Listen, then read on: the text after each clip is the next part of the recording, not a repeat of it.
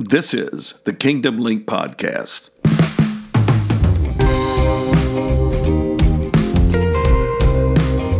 Wherever you are, whatever your age, no matter your calling, we invite you to join the Kingdom Link.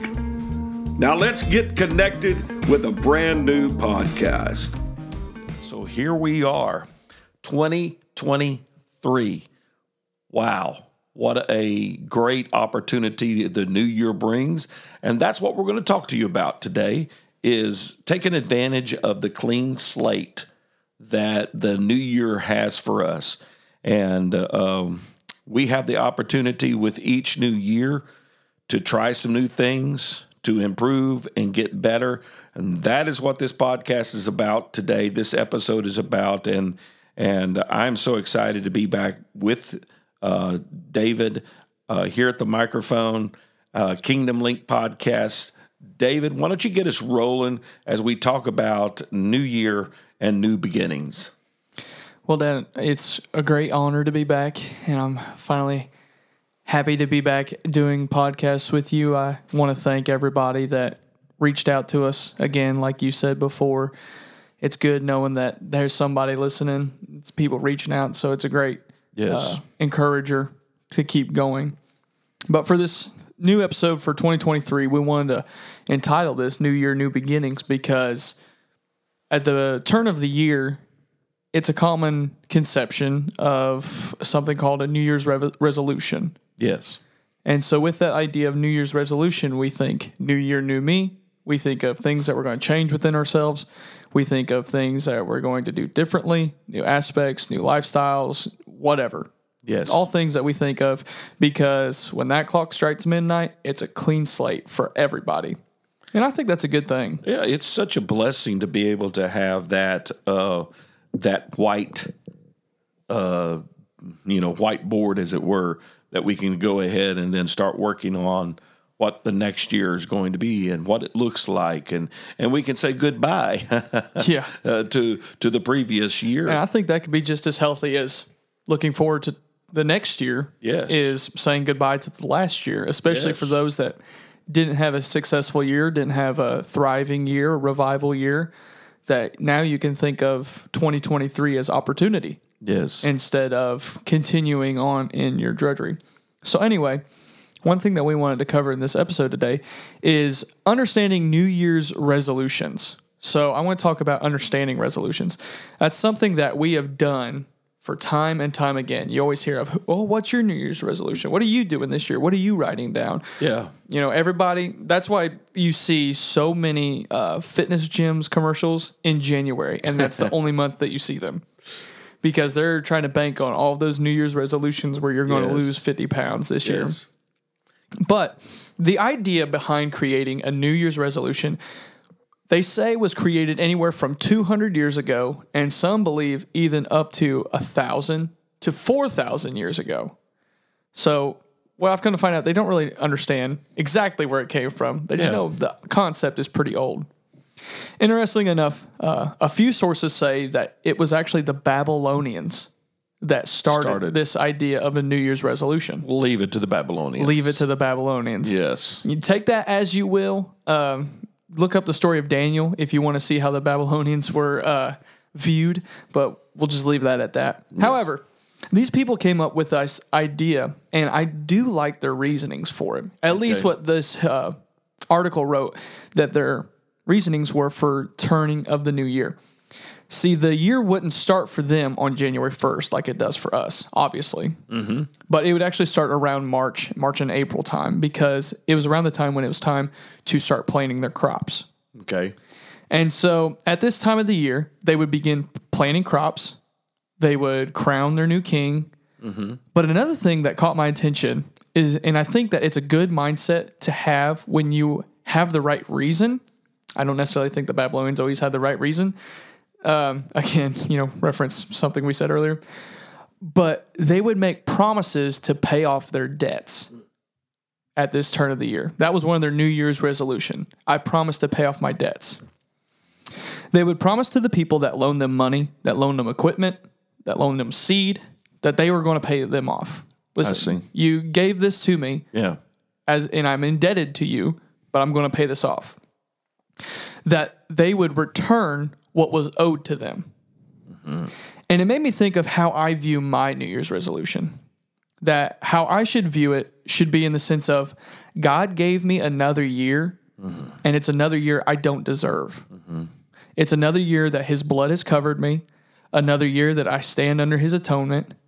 So in that sense, I owe it to God to reap, if that makes any sense, what he sowed into my life.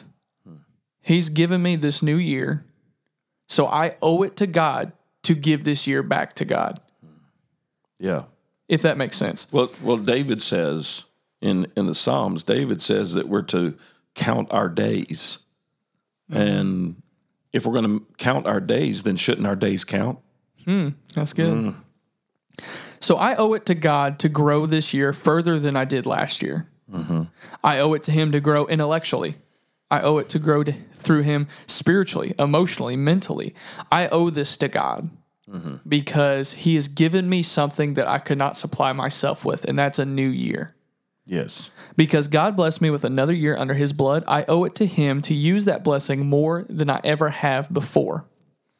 In Colossians chapter 2, the writer pens that famous verse in verse 10, "And ye are complete in him, which is the head of all principality and power." Yes. But he didn't stop there, because in verse 14 it says, "Blotting out the handwriting of ordinances that was against us, which was contrary to us, and took it out of the way, nailing it to the cross."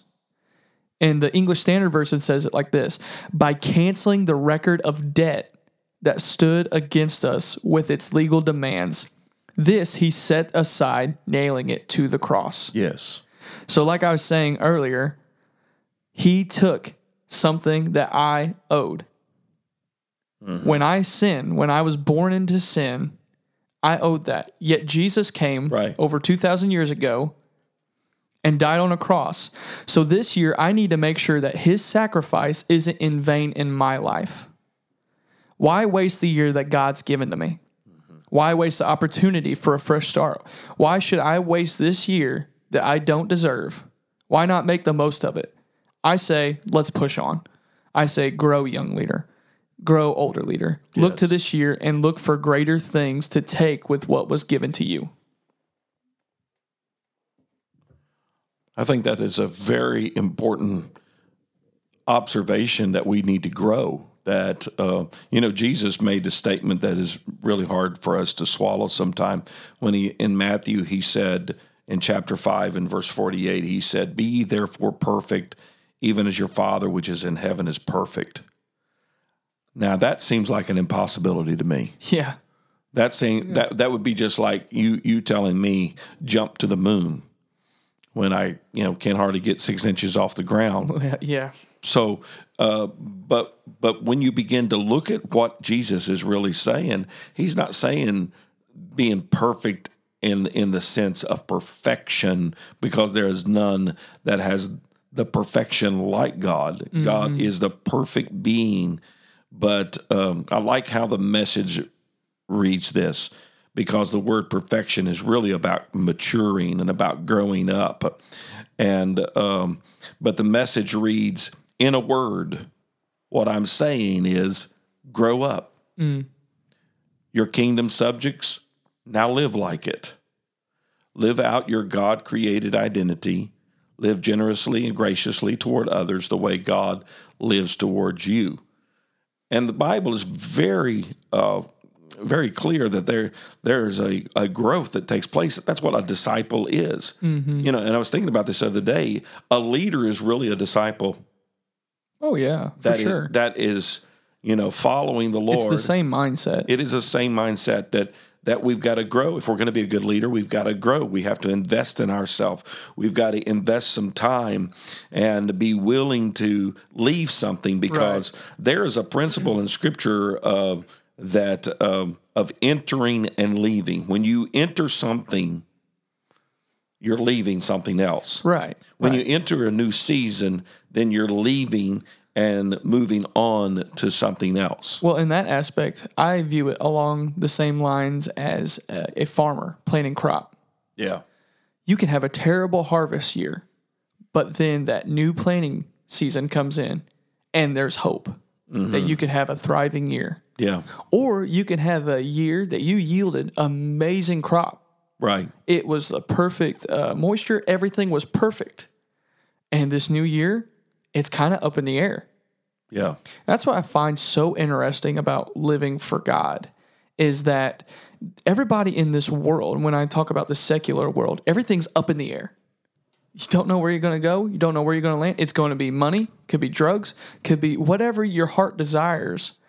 And sometimes living for God could feel like that, but we have something that no other thing does. Yes. And that's His Word Yeah. that we can look to, that we can strive towards. And I mean, the Bible does say it's a lamp unto our feet. What does that do? It shows us our next step. Yes. So when we walk into a new year, and if we're concerned, go to the Word. Yes, sir. And I think it's important as you begin a new year, and I think it's important in your life in general that that we have a vision, that we value vision for our life. Can we see where we're supposed to be going? I go back to what a story we have told quite frequently that where David was just 4 years old, and we were on a vacation. And we were walking down the trail of the woods, and he went on ahead of us. And then he turned around and said to my wife and I, and to Whitney, said, "I'm the leader. Where are we going?" And That's pretty accurate today too. Sometimes. It is. I can tell you, pastoring for quite a few years. I feel like sometimes I'm the leader. I don't know. I don't have a clue where we're going. Mm-hmm. But if God gives you a vision, if you have, and sometimes a vision can be just a few words, but if you have a vision of where you're going and what you're trying to accomplish, then you can fulfill the mission of what you're trying to do. And I don't know why I can't get away from this thought process of God just giving us the next step.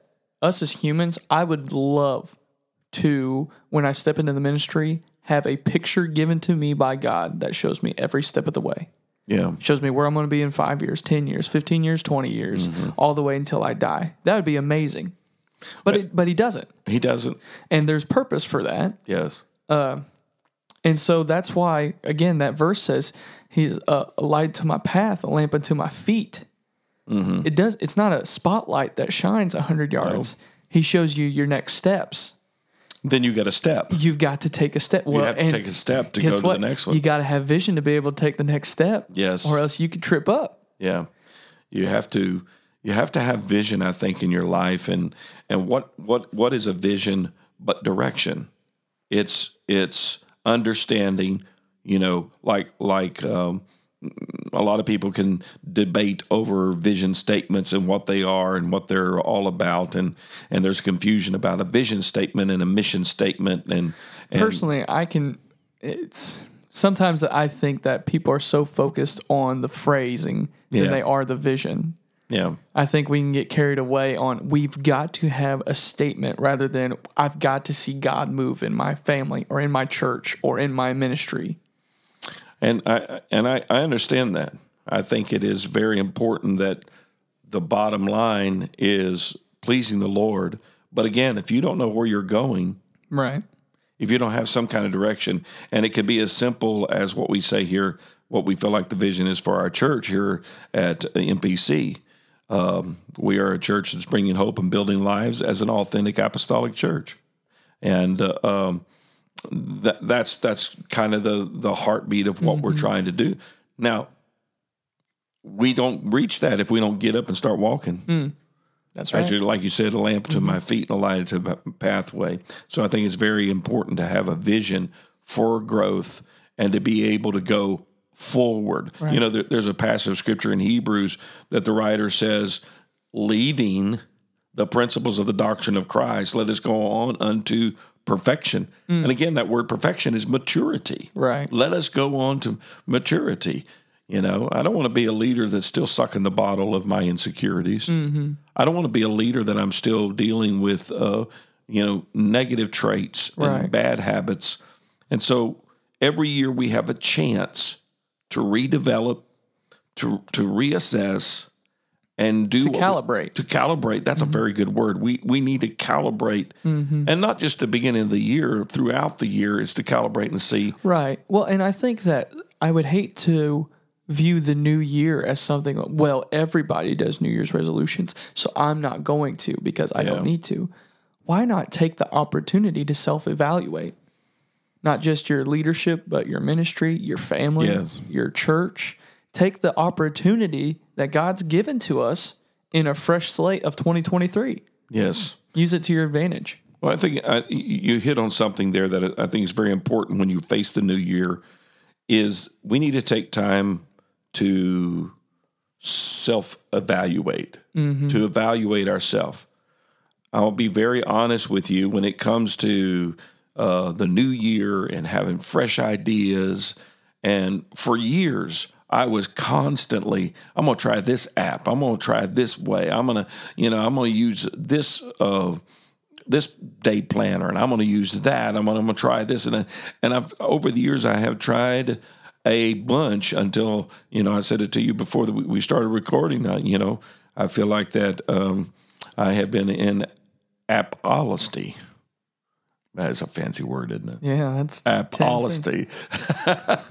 Apathy. Apathy, yes. But, and you can get so bogged down in creating a system and creating things. Well, the material is abundant out there. Oh, yes, it is. I mean, my goodness, you look all over the internet and there's thousands, if not millions, of resources that everybody's pushing for this new year. And it's easy to get bogged down. It is. That's why we have to be very self-aware and look honestly at ourselves and say, is that really my personality? Because my system, I think everybody needs a system. Everybody needs absolutely. something that would help them stay regimented through their calendar or through whatever. But what works for me is probably not going to work for you. So you have to be self-aware. Yeah, that's exactly right. That's exactly the point I was about to make, was that you have to understand yourself before you can start making resolutions that impact yourself. Because I can read every article on New Year's resolutions, and if it doesn't work for my personality or for my thinking, it's not going to work. It could even cause more harm than it would good. And if somebody would step up and say, okay, here's my system, here's the way that I do my calendar, it would probably give some people hives because that's not the way their brain works. Right. And, and I think that takes us into a good spot here. When you are making a New Year's resolution, I think personally that if you are going to make them, put them into categories. Okay. And there's a reason for that. So all major business advisories have writings and articles on the topic coming into 2023. And I know we're coming into the last part of January here when this podcast comes out. And probably 75% of us have already given up on our New Year's resolutions. I understand that. They say that 60-something% of all New Year's resolutions die by like the third day, which is insane to me. But going on. So Insider Magazine has, and I quote, 10 New Year's resolutions every leader should adopt in 2023. CCL, or Center for Creative Leadership, has, and I quote, leadership resolutions to lead yourself into 2023. And I could continue on reading and reading. Google had about 4 million results for me when I searched leadership resolutions for 2023. All right. So when I say that the material is boundless, I literally say it's boundless. And that's the danger, because we can then get all into the fog of everything. It can be a wired mess. And my personality is I try everything. I'll try everything. I want to see what the newest and latest and greatest is. That's my nature. I want to see there's got to be something out there to do better. And until I found something that worked for me, and then I became content with it. Right. So everybody and their cousin has some kind of resolution. Yeah. And everyone thinks that theirs is the answer to every question. Yes. Because, everybody's got an opinion. They're like armpits. Everybody's got one, and 75% of them stink. We all know someone who acts like they just seem to have all the answers. Yeah. And they even push that they have this perfect life. Yeah. But the whole idea of a resolution is so that it gives us an opportunity at a blank canvas of the year. We've agreed to that. And we know that looking into a new year can be daunting. We've Sure. said that. It's scary. It's thinking what could happen. It's the unknown that becomes a scary subject to us. It's the mystery that makes us fear, especially for those in a leadership role or for those in a spiritual position in your local assembly, frantically praying and searching for a focus for the year, planning out events, contacting speakers, evangelists, pastors, and who knows, everybody knows that pastors are the worst to get a hold of. Really? Yes, I will say it. Pastors, you are terrible to get a hold of. Check your calendars and text us back. But you're contacting them to come to your church or to their business, filling that ever-growing calendar. And now on top of all of that, it's time for you to sit down and see what you can improve on yourself. Yes. And then act on those resolutions to meet your goal. And when you think of it like that, that becomes a little challenging. It does. So that's where categorizing your resolutions can help. Yes. You need to break yourself down into categories. See what's out there, see how it affects yourself, and then put it into a few categories. The best ways that I've found to categorize myself are in one of three areas of my life. Okay. So I've got three categories that I usually put my resolutions in. The first one is self-growth. Okay. It's a good one. Self-growth. The second is outward example. Okay. And I'm going to be describing these here in a minute. Okay. And then the third one is kingdom connection. So the first one, self-growth. Sorry. How can I help myself improve? Okay. This is internally. Okay. If I want to be someone that people want to follow, I need to be someone who is worthy of being followed. So I need to look at myself. You know, we sing that old song, put the searchlight of heaven on my soul. I need to look within myself. Yes. So every year, take some time and check on yourself. That goes to what we talked about a while ago, the self-awareness, having the self-awareness and to examine ourselves. You know, the Bible, again, gives us clarity about before you start judging that person that has got a speck in their eye, you need to go examine the log that's in yours. Exactly. And that's one way that a lot of people view it. But I think on the flip side of that is something that ministers can also deal with is that where's my self-esteem? Am I low right now? Am I bogging myself down? How do I view myself? Can I grow in healthy self-esteem? I'm not talking about ego. I'm not talking about pride. I'm talking about being sure of yourself. Am I sure of myself this year? Confidence. Yes, exactly. That's a perfect word, confidence. Do I have a healthy outlook on my life? Not one, like I said, that's egotistical, but one that's honest and needed. If you're a leader, you got to be sure of yourself. Yes. And like we're saying, I can't stress it enough. It's not ego. Insecurity is a leadership killer. Yes, it is. And then on that, it's kind of like on one spectrum where you on It's the on one flip side, of a coin. You've got the insecurity. On the other side, you've got the one that is the arrogant, jerk. yes, narcissistic, all me kind of leadership. That's not the confidence that is biblical. No. The confidence is biblical is that I can do all things through Christ which strengthens me. Absolutely. That's confidence. Yes. That's confidence because it says I can do. But then the funny thing is that he also points that I can't do it. But because of God, I can. Right. But if you are not sure in yourself, others won't be sure in you either. It's true. So you as a leader have to be sure in yourself. What's that say? I'm sure in myself and I'm sure in God. If you doubt yourself, others are going to doubt you too. Yes. This is where self-growth can step in and help in a great way. And like we've said so many times before, you see it at your local assembly, and I'll say it again. It all starts with repentance and the spotlight of heaven on your life. Psalms 139 and 23.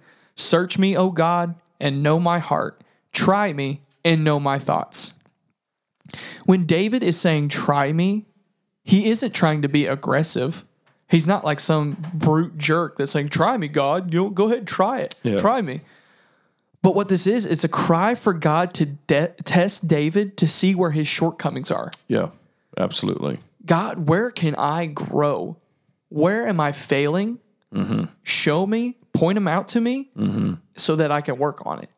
And this is key too, I think, to, the self-awareness and realize, and those of you listening today, listen, we don't want to come across like, hey, we know we got the best plan.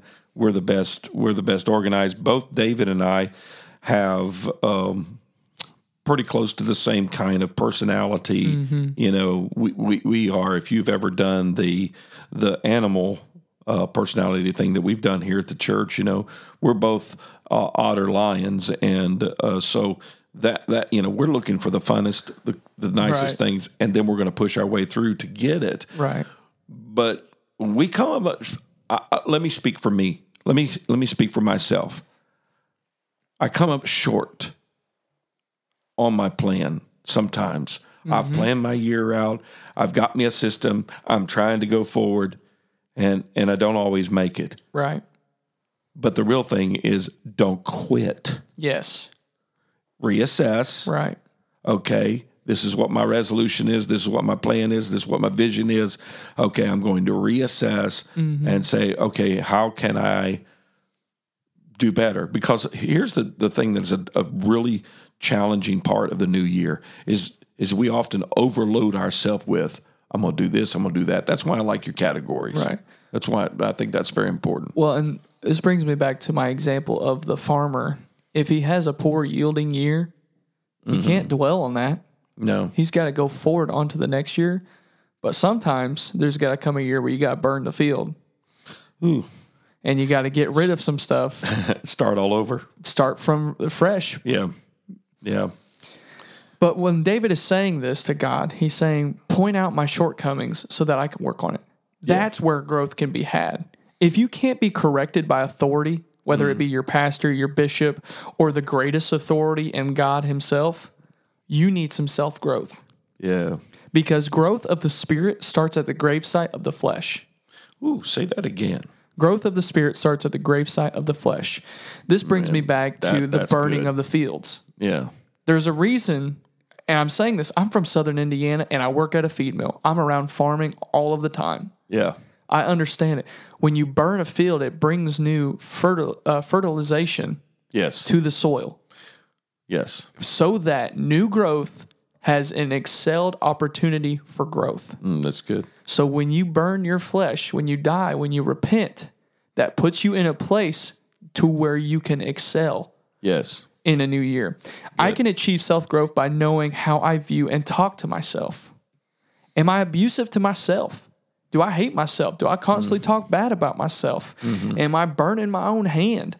Not in a way that I'm trying to keep myself in line, but if I'm always hating who I am and everything that makes me me, I'm not going to grow. Yes. You got to be confident in yourself.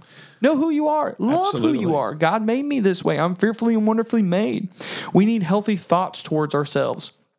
Self-growth understands it's not all about me, though.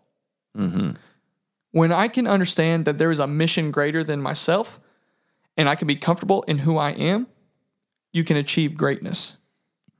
Yes, when we speak of self-growth, we like to think of all the great things about ourselves. Oh, I'm just so good looking. I'm the best. I'm the smartest. I'm the coolest. Yeah. We like to think of all the good and nice things others talk about us. I notice how I'm not giving much examples on that one. But self-growth is a two-sided coin. Yeah. We talked about this. It's that either egotistical jerk or the guy who's Eeyore in Winnie the Pooh. And the thing of it, woe is me. Here's the deal. Both of those are pride. Yes, they are. Both of those are pride. No, poor me. This which is funny because people don't view it that way. No, they don't. But on that flip side, that's just as much pride. It's just a different kind. Like we were talking about, a different part of the spectrum. And I think you're hitting on something that to really be self-aware, you got to spend time with you and God alone. Yes, sir. In that closet. You have to spend time, turn off the phone. Yep. Turn off the streaming videos. Yep. Get yourself Get alone with God. Because to me, Jesus gave us the example over and over again. He was alone praying with the Father. Yep. And when he come out, I love the fact that he went into the wilderness led by the Spirit. When he come out in the power of the Spirit. There's a reason that's worded like that in the Bible. Absolutely, because he knew who he was. That's the first temptation that Satan can come against him. If you are the Son of God, you don't know who you are. Oh, yes, I know who I am. I live by the word of God. Absolutely. It's really important, I think, in this generation full of selfies, social media, self-edification. People wanting to be influencers, and it's really about promoting their flesh. There's such a drug today of self-importance. And it's funny that I used them as an example earlier, but it's the cry of Babylon that says, "I am God, and there is none else." I am, and so I think it is good to have being self-aware. That's something that I think that our listeners today can take and say, "Okay, I'm gonna work on that." Right. Because I'll come out more confident as Jesus went in with the Spirit. Oh, yeah. And come out with power. And like I said, self-growth is a two-sided coin, though. I need to be comfortable in who I am so that I can grow as a father, leader, or minister. But then the writer also says in John 3:30, he must increase. Yes. But I must decrease. Yes.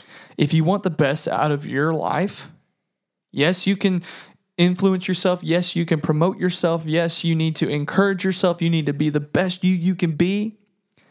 But I must decrease. Yes. So that he can increase. So that's the first one, self-growth. Okay. The second example, or the second category for resolutions that I like to cover, is outward example. Okay. So I've got a reason that I'm putting them in these order. Outward example is, how can I better lead those around me? This is externally. Right. How can I be a better example externally? I need to work on myself before I try to work on other people or to begin to deal with others. But another place where I like to see growth in my life is the way I impact those around me. Right. The way I can be an example to others. Jesus said in Matthew 7:3, "And why thou beholdest the mote that is in thy brother's eye, but considerest not the beam that is in thy own eye." Right. That is just such a common verse that's brought out. And it's funny because it's usually brought out by judgmental people outside of the church. Well, you're judging me, but you got that big old beam in your eye. Yeah. But there's a reason Jesus said this. But Jesus didn't stop at that verse. No, he didn't. Because in verse 5 of Matthew 7, he says, "Thou hypocrite, first cast out the beam of thine own eye, and then thou shalt see clearly to cast out the mote in thy brother's eye." He's not saying don't judge others, don't try to correct others. He said, no, get yourself in line so you can help them. So that you can help them. Yes. It was still to help the person. Yes. But just get yourself in order first. Yeah, that's all Jesus was trying to say there. Yes. Get yourself in order, then you can help others get the mote out of their eye. The problem with the modern church today, in my opinion, is that we like to point out the mote in our brother's eye without being the type of person that has the authority to point it out. We need to be in a place of anointing, of leadership, and of authority, and in our place with our own, like you said, getting alone with God. That begins with self-growth, to where we can help others.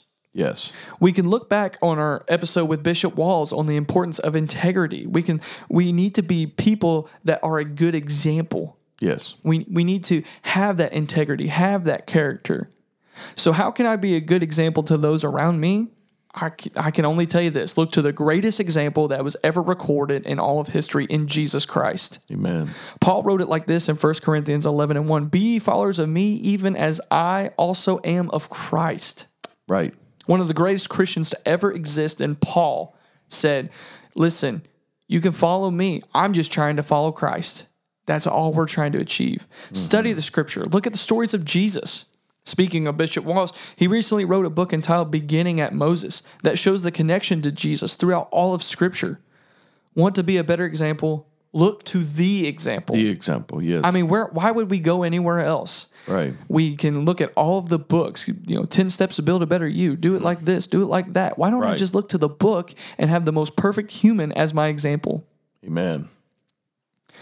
If we want to be better at dealing with people, Jesus had the answer to every situation, to writing in the dirt, to speaking at the well, or to calming the storms, or even flipping tables.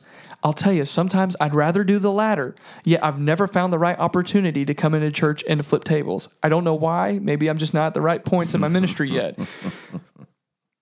But being a better example to others also depends on how you view others. If we do nothing but talk bad about those we serve or those that we work with, nobody's going to trust you because they're going to think you're talking about them all the time. Right. If they hear you talking bad about people that you serve, people that you lead, when you walk away, they're going to think that you're talking about them. Yeah. And they will. And you probably are. Yeah, they will. We need to grow in our view of people. We need people. Mm-hmm. We use people because people use us. Mm-hmm. And that's not a bad thing. We like to think of people using you like it's a dirty thing or you're just trying to get the best out of people. No, people use us and we use people like a carpenter uses a hammer. Right. It helps get the job done. Yeah. Uses a nail gun. It helps get the job done. When I fall, I need someone to help pick me up. When they fall, they should expect the very same from me, even more so as being a leader. Well, I will say this, and then we can go on, is your outward example shows your inward heart. That's right. Paul wrote to a young preacher by the name of Timothy, and he said, That's a pretty good name. Yes, it is a great name. Let no man despise thy youth.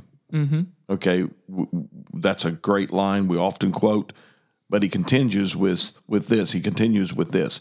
But be thou an example of the believers in word, what you say, in conversation, how you interact, in charity, how you serve and how you give and how you love, in spirit, that's your attitude, in faith, in purity. And so for a young leader out there, it's very important to work on these aspects of their life because they're laying the foundation of credibility. Right. When you talk about, okay, for this new year, I'm going to work on me, and I want to make sure that I am both internally and externally, I have that example. Mm-hmm. I'm working on that. And can I just say it like this? I know he's talking to young preachers. This is for all ministers, leaders of all ages, is that if you're going to lead in an area of charity, then be an example. Right. If you're going to lead in an area of attitude, you can't have a bad attitude and then tell everybody. It's kind of like the parent that's puffing on a cigarette telling their child, quit smoking marijuana. Mm-hmm. It is that example that helps them be able to be someone that okay, I want to emulate that, right, and I'll follow that. Well, then their influence, right, has value. And I think it goes back to what we were saying a little bit earlier, is that a lot of times us as leaders like to view New Year's resolutions or a new slate, the new way of thinking, as a negative context. But that's not the case. It's a fresh start for everyone. And sometimes I think it would be good for the people that you serve, the people that you lead, to hear you say, you know what, I'm working on myself. They would put more trust and faith in you because then you're being real. You're being honest. Yes. I'm taking some time. I'm taking the first couple days of the year. I'm tithing it to God. That's what we do here at MPC with 37 days of consecration. But what that does, and sometimes you can apply that just to your own personal life. I need to take some time because I've got to work on myself. Yeah. Then people will view that and say, wow, he is improving himself so that he is doing a better job leading us. Well, I go back to, and I know we've shared this on the podcast before, when Chick-fil-A was having a big battle with, at that time, a restaurant called Boston Market. Who? Boston Market. I know, I said that. Oh, okay. Yeah. I'm just Boston telling you how Market. the story ends. Ooh, glory Yes, to God. Boston Market went to great lengths to say that they were going to put Chick-fil-A in the loser category, that they are going to do better than Chick-fil-A. And I forget all the numbers, but it was, they were going to outshine Chick-fil-A and be the number one chain in that venue. And so Chick-fil-A leaders gathered, and this is a story that you can find on the internet. It's just an incredible story, but the president, Dan Cathy, slammed his fist on the table, so the story goes, and said, "I'm tired of us talking about how we can get bigger. I want to talk about how we can get better. Because if we can get better, then people will want to come Right.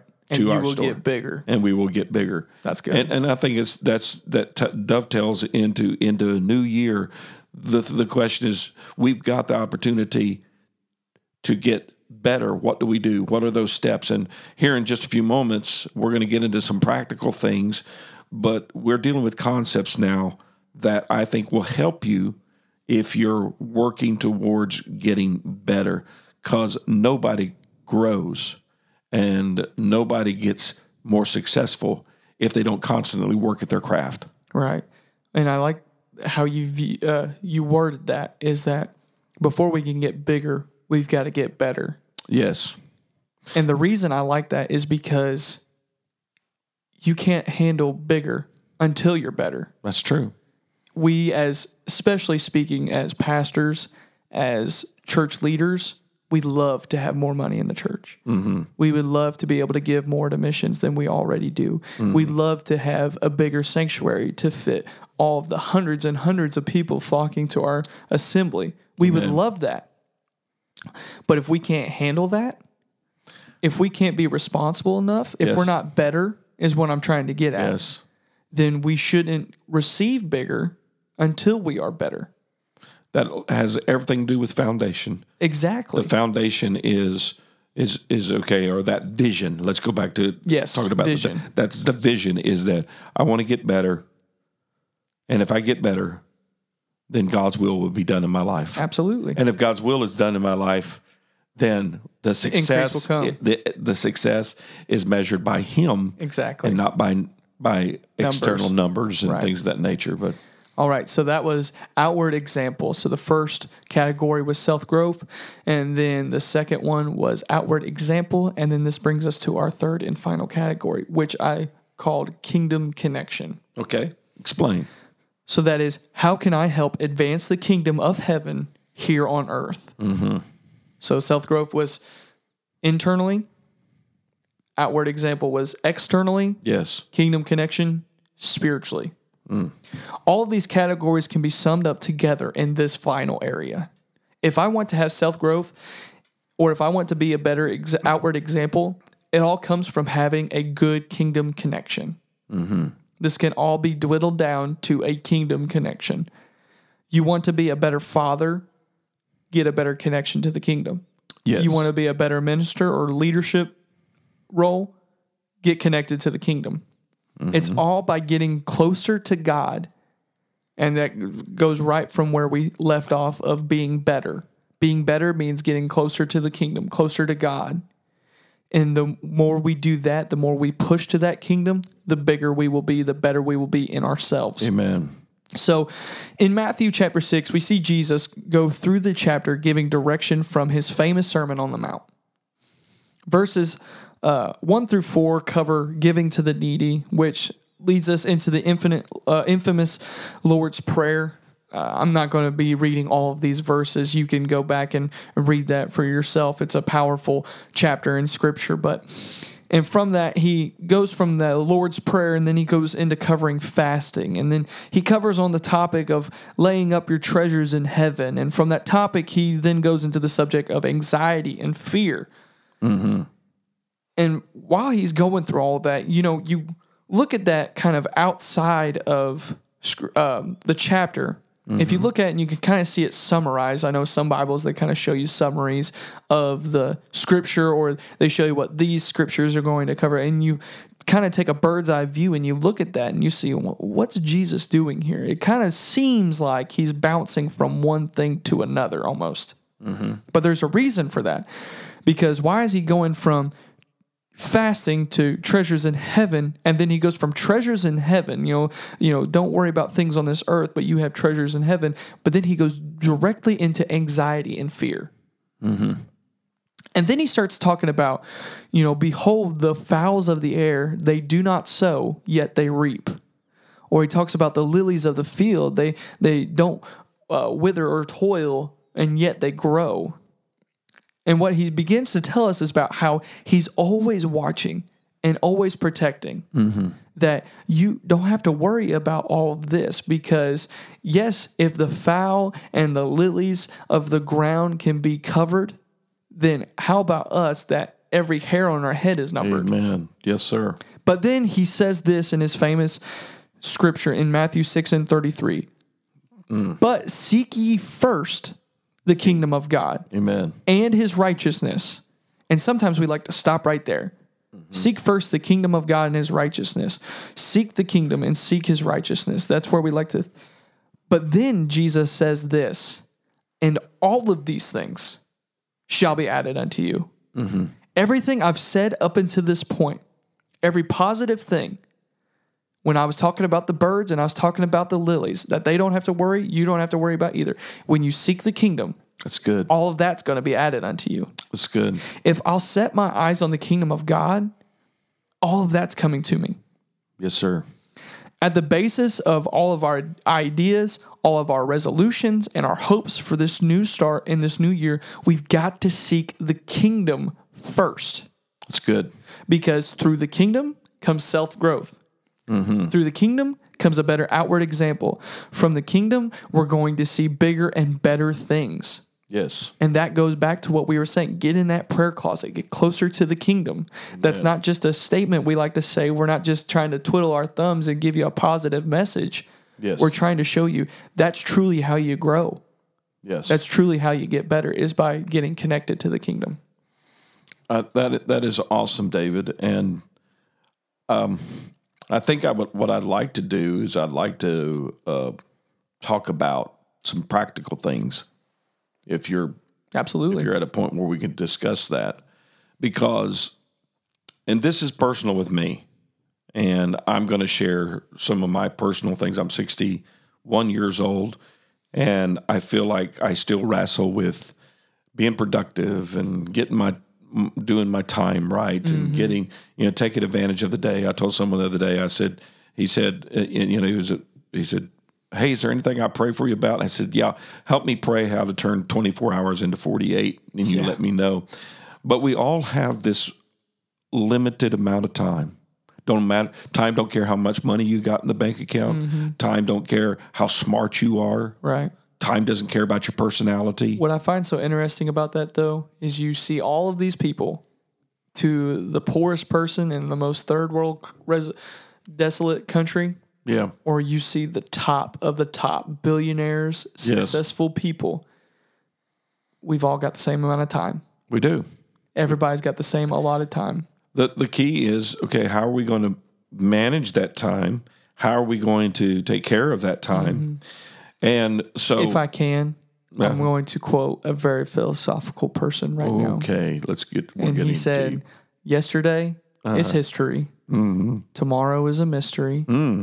But today is a gift. That is why it's called the present." Isn't that awesome? It's good, but it came from Master Oogway and Kung Fu Panda. Well, can't we just pause for a moment and just let that sink in? It's so true, though. It is true. It is true. We need to be thankful for this day. God gave it to us. But when I was, this happened to me within the last 15 years. I had a season where I said, okay, God, I need to know what my kingdom assignments are. First of all, learn what your gifts are. Right. Understand what your gifts are and what your gifting are. And we have a whole podcast about that. You can go back and look at that. But You know what your gifts are. And then that alone time with God is to seek what your kingdom assignments are. And they're going to be pretty consistent. They're going to be pretty consistent with this is what they are, and this is how you move. I'm going to share some of them with you just to clarify what I'm talking about. So I believe that I have come to the understanding that God's given me 5 kingdom assignments. 5 kingdom assignments. Number 1 is disciple and shepherd people. And that begins with my family. If it doesn't deal with my family, if it's outside of, okay, I'm also called to this church to disciple and shepherd MPC and my mission field. I'm called to disciple and shepherd those that are a part of my pastoral group that I'm involved with, but it all comes back under that same assignment. Right. I'm discipling. I want people to get closer to the Lord. Right. That are in that. And if I have a task that comes up and it doesn't, fit one of these categories, You can put it on the back burner. I put it on the back burner or I put it in file 13. Number 2, equipping people for ministry, adding value to people for ministry. That again includes my family. That includes where the Lord has called me to MPC. That also includes those that I come in contact with, whether it be in the district that I serve or the pastors I serve, or those that, I want to equip people to be better in ministry than I am. I don't want to be someone that just buries my baton with me. I want to give out. I want to give out so that when I'm done and my life is done, then I can look at an appointment and I can say, okay, is it equipping people? All right. My calendar needs to reflect that. And I like that because you've stated before, and I always think of this, is that, and I don't remember if you said you quoted it for somebody, but the richest place in all of the earth is the gravesite. It's a graveyard because people... They bury their talents. They bury their anointings. Like you said, they just took the baton with them. Yeah, they did. So, that's another kingdom assignment. The other is, and this one may be, and this is clarification for me, may not be for you, but this is just my practical way of looking at it is, number 3 is to help others reach their purpose. I want David to reach his purpose. I want my family. I want my wife, Sister Gill, I want her to reach her purpose. I want MPC to reach his purpose. People I want our preachers group, our ministers group, our pastors group reach their purpose. Those that I serve in the district. If I can help you get to where God wants you to be, I feel like that I've done your part, my assignment. Okay, if I can exalt others to get to the place, and but that is another part of the assignment. And real quick, I have a question for you. Yes, that somebody might have. How do you? I understand it's through prayer. I understand it's through receiving from God. But sometimes it's hard to take what God's speaking to you and put it into words and put it into ideas, like you are right now. Yeah, in your calling. How did you do that? Well, it took me a while. Like I said, I was hung up on being like, following every squirrel, going down every trail. Right. Until, and I had an elder in my life that talked to me about it. And he said, I can't tell you how, but you got to go find it with the Lord, discover your gifts, and then ask the Lord to help you put it into that assignment, to know what that is. And so helping others reach their purpose, that's very much like equipping, but it is different because I can equip people, but if they don't reach their purpose, I've failed. So it's taking that extra step. Yeah, I want to take that extra step. Number 4 is, and these are just my kingdom assignments that work for me. I want to advance the kingdom by various outlets. This podcast is part of it. Is a kingdom assignment. Right. So I have to make time for this. You see what I'm saying? Yes, sir. writing a book that I've been writing for years is a part of my assignment. Yeah. What I do at social media, or what I do if I preach a conference or something like that, serving the district, whatever the case may be. I want to advance the kingdom, and that's what you said a while ago. And the other one is a little bit more personal. I'm gonna just leave it at that. Okay. But there's five things. I look at my calendar, and I have now. This is pretty, very much an honor of me. I color coded my calendar according to my assignments, so I can see at a glance. I don't think that's odder. Huh? I don't think that's odder. I think that's whatever the nerd one is. Well, anyway, but that's just the system that I've come up with. I can see in advance that okay, well, this pertains to that, and this pertains to this, and I ask myself this question. For instance, I've been honored with the position of a superintendent in Indiana of the Assembly of the Lord Jesus Christ. I'm honored to carry that. But if it doesn't match in one of these 5 assignments, I'm not. Or if it ceases to do that, then I'll step aside. And I think that's a hard thing to do. I think that's a hard thing to think of, as in, like, we as people like to achieve roles. We like to achieve so-called success, however you view it. A position could be success. Yes. And it's hard to say, the moment that this position steps in between me and my purpose, or me in this connection with God, or me in one of these roles, I'm stepping away.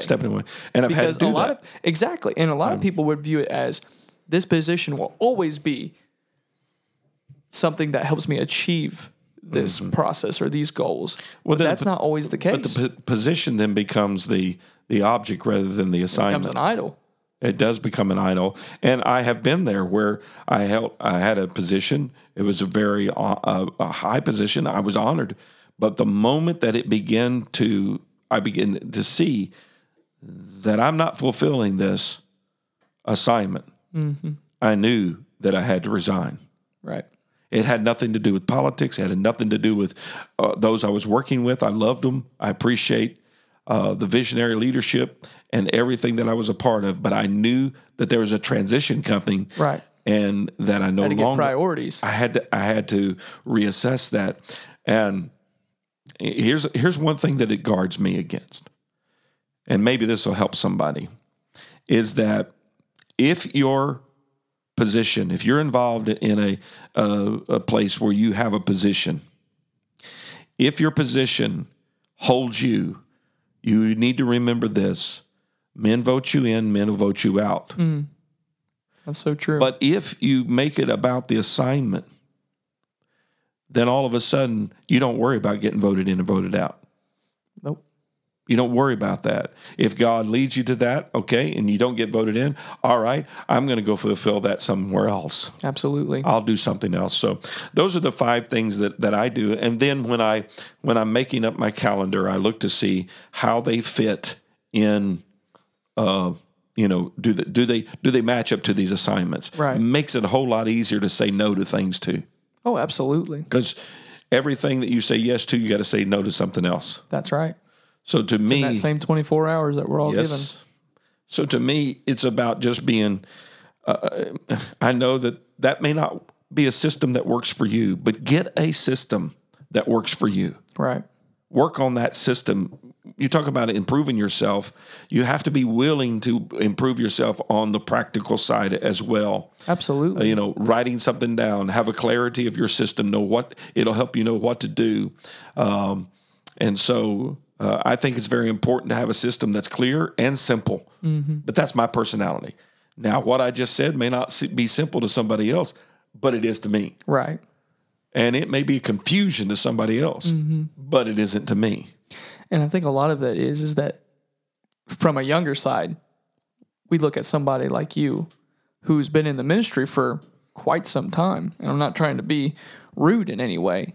You've been around for a while, especially when it comes to ministry. I got some miles on this body. Yeah. But it's easy to say, well, he can do that because he's experienced so much. He's been through so much. But that doesn't give you any excuse. That doesn't give me any excuse to not try. Right. Because, again, I'm going to quote Bishop Walls. I asked him one time, how did you get to where you are? Mm-hmm. And I asked him, where did you get to be in this level of integrity, character? And I was trying to be just blunt with him. Yeah. And he said, you only reach a goal by taking it a day at a time. He has a way of making things just, he says, succinctly saying them and put them into a. But that's so true. It is if true. we want to achieve that, I'll be honest, what you have in those practical ideals and goals, I don't have that. But you will. I will. I've just got to know that is out there. Yeah. I got to know that process is out there. And that gives me something to look forward to and to learn and to grow in spirituality and to grow in myself, because I can look and to see people like you, see people like Papa, and see that they are working like a fine-tuned oil machine. Mm-hmm. And that gives me something to strive towards. Well, let me give you this. This will bring you some hope. It took me about 30 years. Well, I haven't even been around 30 years, so. But I will tell you what you have the advantage on is I didn't learn about it. Yeah. Until I was close to 30 years. Ergo, this is part of the reason for this podcast. Yeah. I didn't learn that if I can identify what my assignments are, it brings clarity, it brings peace. Safety. And it brings safety, and it helps me be productive to the best of my ability. Now, I do want to just kind of shift gears here about something, and then, we'll get the landing gear out on this podcast and start wrapping it up. But I want to talk about some toxic behaviors that you got to stay away from when you're starting your new year, and really throughout the whole year. And that is, stay away from manufactured drama. Stay away from manufactured drama. People who love drama will sap your energy. Yes, they will. They'll suck it dry. They'll drain you and eat up your time when they have just so much drama. You know, I go back to something that I heard Brother Osborne say years ago, is that Jesus didn't heal everybody.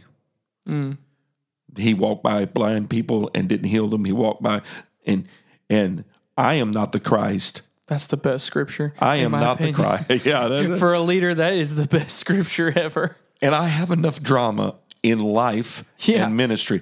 I don't need to be manufacturing drama. Yeah. Stay in your assignment lane. Stay in your lane. Stay in your lane. Identify those drama kings and queens that are in your world, because they will literally suck your time. Right. And you have to learn how to manage them and go around them and know how to respond to text and phone calls and things like that. Well, the Bible's got a phrase for that. He says, mark them. And what he's referring to is don't, unless it gets to that point. I've never had to do that. I've seen you do it maybe once or twice, where it gets to a point where you have to verbally call them out. But he's not necessarily saying that in that instance, but he's saying in your mind, know that every time you talk to that person, every time you are connected to that person, every time that person is around behind the scenes, know that that spirit or that nagging personality is there. Yes, and so I think it's very important in your planning of the year is to watch for the pitfall and the toxic attitude of manufactured drama. Those that make it, don't create your own. You know, hey, if you're in the ministry, if you're a leader, you're going to face enough drama. If you need some drama, watch some soaps. Ooh. I don't advise that. No, I couldn't tell you the last soap I watched. Let's just go on. The next thing that I think is a toxic thing that we need to be guarding about in preparing for the year is panic. Panicking is never a productive thing to do. No, it is not. You know, rather it's an easy thing to do. It's an easy thing to do, but if you are consistent, steady, and faithful, and in the path of good leadership, you don't have to panic. Right. God's got this. Doesn't mean there isn't chaos around. You know, I go back to COVID and the pandemic that happened there. how we face challenges, how we face detours, and how we face setbacks, we have to be very aware that our time may be, our schedule may just be blown up. Right. Don't panic. It's going to be all right. Good planning will help alleviate the panic. You know, we have a process here at the church that we intentionally plan out our services, and we call it Plan B. But what happens is that when our singers and musicians, this is the way it works for us, are readily aware, okay, this is what we're doing, there's a relaxing. There's a relaxing that we can do and serve our gift. By relaxing, I mean there's not this, like you're being overwhelmed. It's not worrying about like Jesus said with the fowl or the lily. Yeah. It's not worrying about things that are out of your hand. Yeah. But it's understanding that God's got it in control. Absolutely. There is a plan. There is. Navy SEAL Rourke Denver one time said, calm is contagious. The moment of crisis, people will evaluate the temperature of their leader. The result is simple. You panic, they will too. They panic. If you're calm, it draws them towards your level of emotion and away from theirs. And I go back to COVID. One thing that COVID taught me as a pastor and me and Sister Gill in our leadership role is that it really helped to have a plan. Mm-hmm. Once we kind of learned, like real early in, we realized that we had to have a plan. Okay, here's what we're going to do if we get here, if we get there, if we get to this point, if we have that going on, here's what we're going to do. And it kept us from being full of panic. Right. And so I think that's very important. Let me just give you a couple more to guard of negative things to guard away from in the new year. Next one is being critical. Critical. Dale Carnegie said, any fool can criticize, condemn, and complain, and most do. We realize that in this season that we're in, criticism tears people down, and it also is a time killer because you can get into that negative thinking and everything is critical, everything is negative, everything that you see, no matter what you're doing, this is bad and that is bad. And that's real close to the drama, making up, drama in your own life. But there are negative things and traits and attitudes we need to run from, and that's just a few of them. And so today, we're in a new year. We got new beginnings. Hey, let's face it with passion.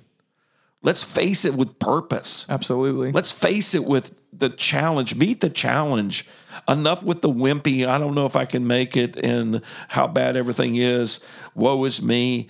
And just simply say, okay, I need to improve here. I'm going to face it as a challenge. And that's not always easy to do, but it is necessary. Absolutely.